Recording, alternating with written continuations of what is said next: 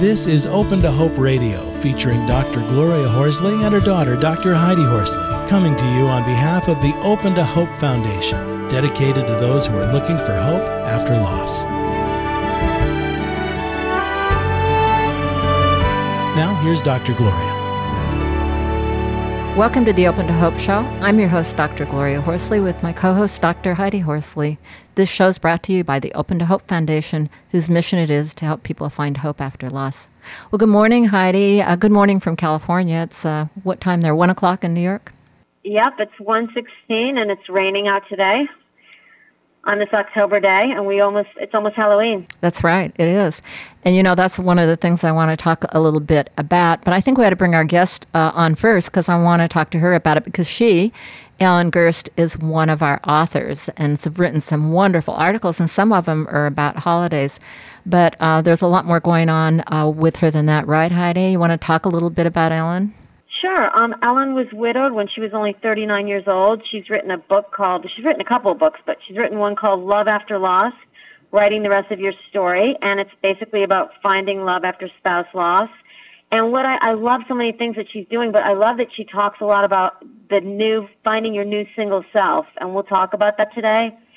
And like you said, Mom, she's written a bunch of stuff for on Open to Hope, and one is Grief in the Holidays. You can be the master of your emotions. Yeah, and so she's done some wonderful writing. And she also wrote another book, A Practical Guide to Widowhood. She was widowed pretty darn young at 39, and in reading the front of her book, she got married very young, as I did, and got married in the 20s, and then had a husband die early by suicide, I believe. Well, Ellen, welcome to our show. Well, thank you. I'm glad to be here. It's great to have you on, and we appreciate that you're one of our writers for Open to Hope, and we help people go to that site and read some of the great things you've written. Well, tell us about your experience and your journey. You were widowed very early, right? Yes.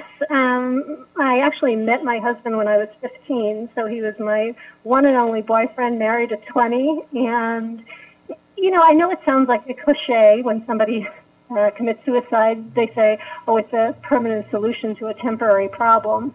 But it really was. He was the most sane and rational man you ever wanted to meet, and he just was under incredible stress, and he made a mistake. I think he just snapped, and I think 2 minutes after he did it, he said, oh, my God, what did I do?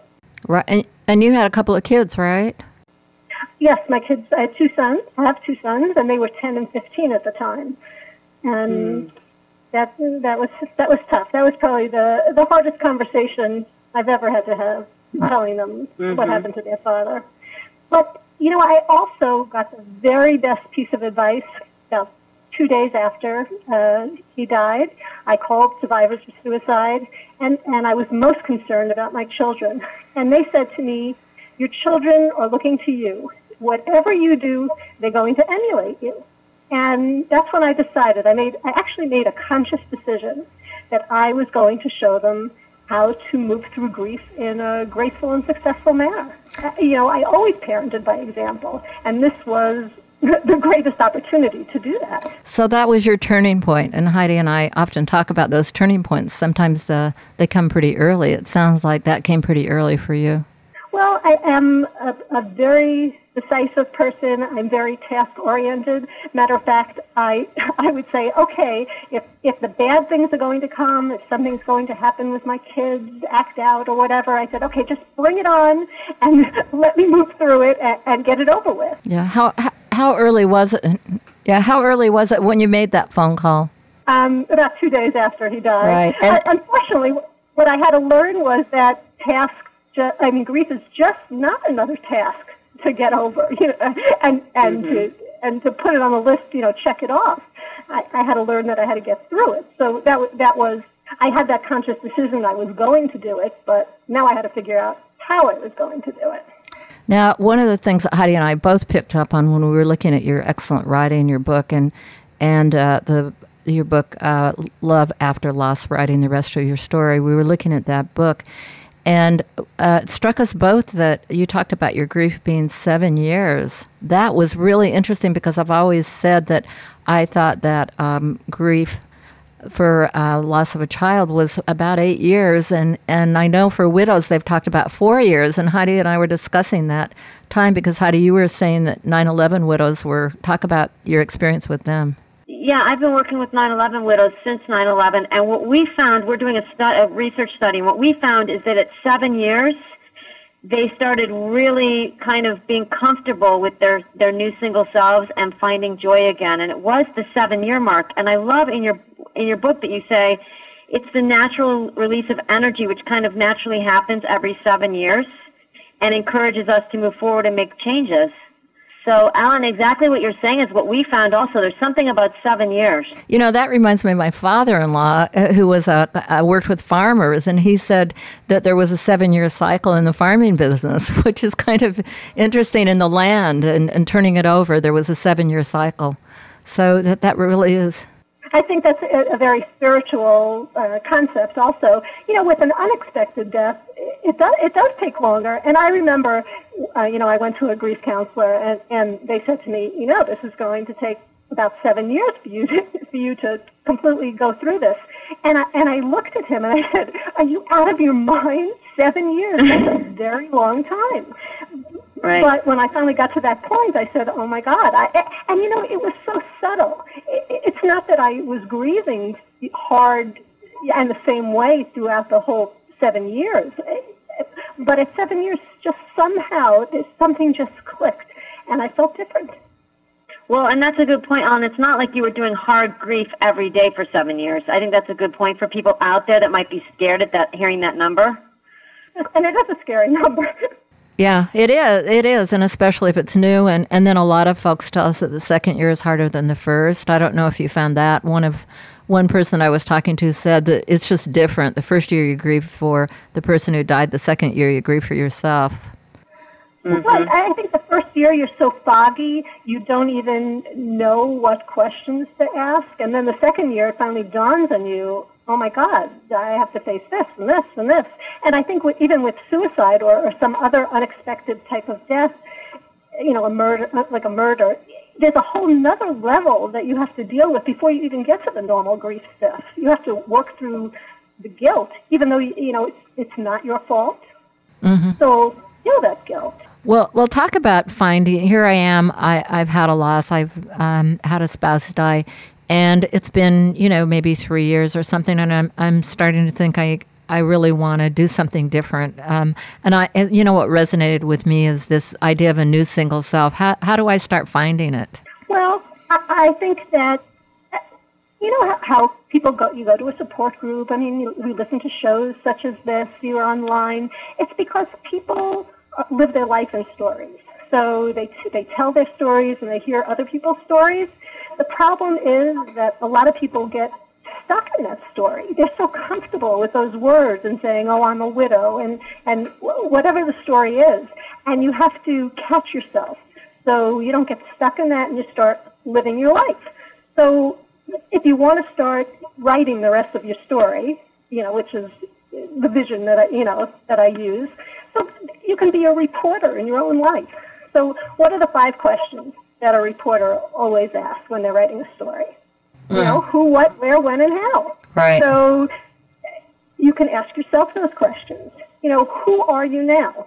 You're no longer a couple, but you're not really feeling single. You're in that no man's land, and you really need to embrace that singlehood and see what that means. And it can be very empowering. And there was a book written that I especially liked. It was by Cheryl Jarvis. It's called The Marriage Sabbatical. And in it she says that, women get labeled by, Bob's mom or Jim's wife, and they forget to have their own self. So she suggested everybody should take a marriage sabbatical, which, is really not a realistic thing for somebody to take. But that's how I see widowhood. It's not a wanted one, but it's a sabbatical just the same. And so you can decide, do you want more education? Do you want another job? Do you want to reconnect with people that you've lost touch with? Do you want to reconnect with religion or spirituality? A whole host of things. And that's how you figure out who you are.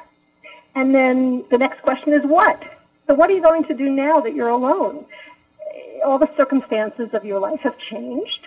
and you have to sit down, and it requires introspective thought to actually decide what you want to be when you grow up. Now, I'm still deciding what I want to be when I grow up, so that's an ongoing question.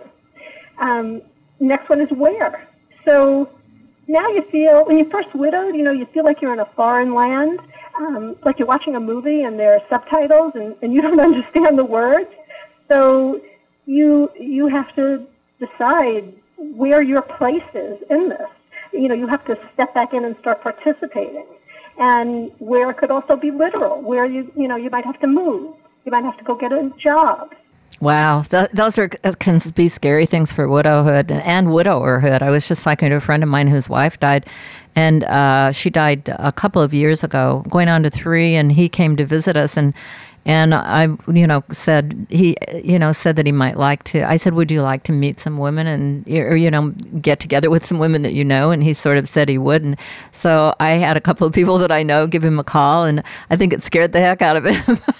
So careful what you wish for. Right. Yeah, if you put the word out to your friends, people come and, then wow. But one of the things that I know people have said, when do you decide to take your ring off? I think that's a very personal decision, and everybody has to make it on their own.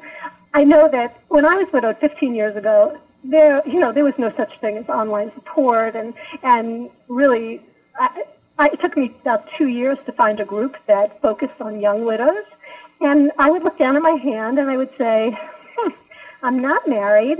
Am I not supposed to be wearing my ring? And there's that phrase, supposed to. And then there are no supposed to's or have to's. So I think there are various things you can do. You can move the ring to your other hand. You could put it on a chain. Yeah. Yeah, you could put it away for your kids. I just took my engagement ring 2 years ago, so that took me 13 years, and I finally made it into another piece of jewelry. So there's no timetable. And also, sometimes friends and family have opinions on this, and they say, oh, well, I think it's time. And I think to that remark, you should just say, thank you for sharing. I appreciate it. And then you should do what you want. Because right. And you have to do it when you're ready. And don't be surprised if you don't know what you want, because you may think that you're ready to have coffee with somebody, and when it comes to it, maybe you aren't ready to do it, or, But I wanted to get to your book a little bit because there's some really unique things in this book, Love After Loss, writing the rest of your story, that I know friends of mine are struggling with, and you've got some of the answers, and I've got to tell them about this book. In the book, you talk about dating sites. I know a lot of people are using that site, and how to write a good profile, which I thought was really interesting. And you show examples of bad profiles, what you don't want to write. Because I've had a couple of friends that are, trying to figure out how to write them, and there it is. I think you just need to write from your heart. And, actually, that is my the example in there is my dating profile. Ah. I put online. And the responses I got were pretty amazing. I would get, oh, you restored my faith in womanhood, or, it touched, and these are people who didn't even want anything from me. They just read it and liked it.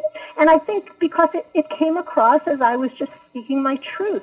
You shouldn't write, you don't want to be trite and say the same thing that everybody else says. You want it to be a reflection of you, because you want to meet somebody who knows the real you, and that's why it's important for you to know the real you before you go out there. And not put your high school pictures there. Right, no high school pictures, and that's a big deal when people comment and you've misrepresented yourself. Well, there's no place to go but down after that. You lie about your age, you lie about your weight. What's the point? It's okay if you only want to be a pen pal, but if you want to meet the person, you have to be upfront about it. And either they're going to like you or they're not going to like you. Now, did you meet somebody online? Yes, I did. About 2.5 years after I was widowed, somebody introduced me to someone on a blind date, and I ended up having an on and off relationship for about 4 years. Got engaged, unengaged, engaged again, and turned out that at 2.5 years, I wasn't ready.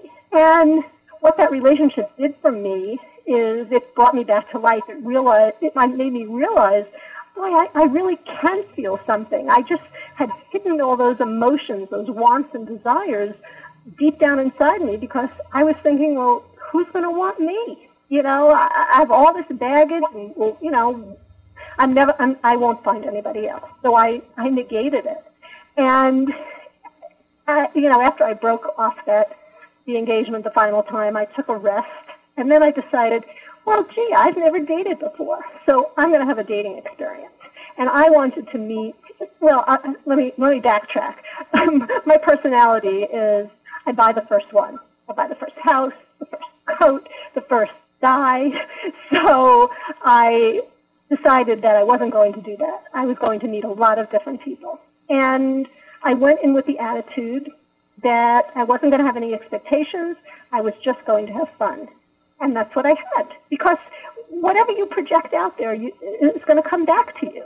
And I did have an adventure. And I met lots of people that maybe weren't right for me. But, people say, oh, there's such terrible people out there. They're married. They're lying to you. I didn't find that. And maybe I was just lucky. Well, I would say to people, get her book because it's just got so much information if you're thinking about going online. And they can get your book on Amazon, I assume? No, it's on my website. On your website. Okay, give him your website. FindingLoveAfterLoss.com. Or if they want it just on an ebook reader, they can get it on Smashwords. They can just look up my name. Okay. All right. Very good. Before we ended the show, I wanted to talk a little bit. I promised we'd talk about the holidays, and you're one of our authors. And as the Halloween comes up and then Christmas will be coming up and whatever, go to opentohope.com and look under our contributors, our authors, and Ellen Gerst, Gerst, is there, and you're going to be able to read her profile and also see some of the articles and her books that she's written. But Ellen, I just wanted to, Halloween can be a rough time for people because, it's kind of a kid's holiday. And if you've lost your spouse and you usually have a party with your spouse or, my daughter, Heidi's sister has a party every year and her husband's very involved in it. And you miss those kind of events, right? Mm-hmm. So have you got any thoughts for people on the holidays, Ellen, if they've lost a spouse, of how to get along? Well, I think you have to keep it simple. You can't put, any pressure on yourself saying, well, this is the way it was always done, and so I have to do it this way. Well, that's not true. There are all sorts of ways to just celebrate, and you can start making new traditions. You could have a different kind of party, or you could go out, or, whatever it is you want to do, but this is going to be your new tradition. And I think you should let friends and family help you. You don't have to do it by yourself. That's a great idea. Friends and family are so good for these kind of things, if you ask them. Yeah, and they want to do something, they just don't know what it is, so they're really waiting for you to ask them, because they're hesitant to intrude on your life. And I think that you should make time to remember, if it's a parent that died, you should take time to reminisce with your kids and say, oh, this was a tradition we always had with, daddy or mommy, and we're going to branch off on that, and we're going to do this special thing now. So, you can word it so you can lead your children where you want them to go. Absolutely. And in the holidays, you have to take care of yourself too. If you let yourself get run ragged, or and feel you have to get out 1,000 holiday cards because that's what you always did, well, by the end of the holidays, you're going to need a holiday, and you're not going to do anybody any good. Right. You really need to take care of yourself. Well, Ellen, thank you for being on the show. And before we close, we just wanted you to talk a little bit about your new book that you've just written, Thin Thread Stories. Right. I've actually co-edited that. And a thin thread is a moment or an event or setback that changes your life for the better. And what I did, I worked with this publishing company, Kiwi Publishing, and we collected stories from people who had been through untold loss, and they wrote this story showing how they found personal renewal. And it's really an uplifting book. Not all of them are sad. Some of them are, sweet little stories. It's a wonderful gift to give somebody if they lost a loved one, rather than just, it could be a card also, and it could be put away so it could be read over and over again when somebody needs a lift. So it's a whole series of books. So it's a really nice book. Great. And people can find that through your website? Yes, I can. Great. Well, thanks a lot for being on the show today, Ellen, and good luck in your writing. And I love all the things you're doing. And as we were saying earlier, we could probably do about 4 shows with you. You've got so much information, but I know you've helped a lot of those widows out there. So thanks a lot for being on. Thank you. I appreciate having me. Thanks, Ellen, and thank you for helping people find their new single self after loss. Thank you. Bye-bye, Heidi. Bye-bye. Well, Heidi, that was an interesting show with Ellen. As I said, we could go on and on with her, couldn't we? Absolutely, and I just wanted to tell our listeners out there that she has written some great articles that are on Open to Hope. There's one that's called How Surrender May Help You Recover, and there's other ones, too, if people want to hear more from Ellen. Yeah, it's a really rich, and she's a very good writer, so we suggest that you do that, and we hope that you'll tune in again next week for more of the Open to Hope show, and we wish you peace during this Halloween holiday, if it's one that's important for you, or if it's one that hasn't had that much meaning in the past. But please take care of yourself, and don't be surprised if a little grief sneaks up on you. Stay tuned next week. You've been listening to Open to Hope Radio, hosted by Drs. Gloria and Heidi Horsley. Like today's edition, all of our past programs are available on demand at opentohope.com, along with helpful articles, videos, resources, and links to help get you through the toughest time of your life. You can also follow us on Facebook and Twitter and sign up for our monthly newsletter. Again, that's opentohope.com. Check it out today. Then be sure to stop by next Thursday at 9 a.m. Pacific Time when we'll be posting another edition of Open to Hope Radio. Remember, others have been where you are. They made it through, and you can too, as long as you're open to hope.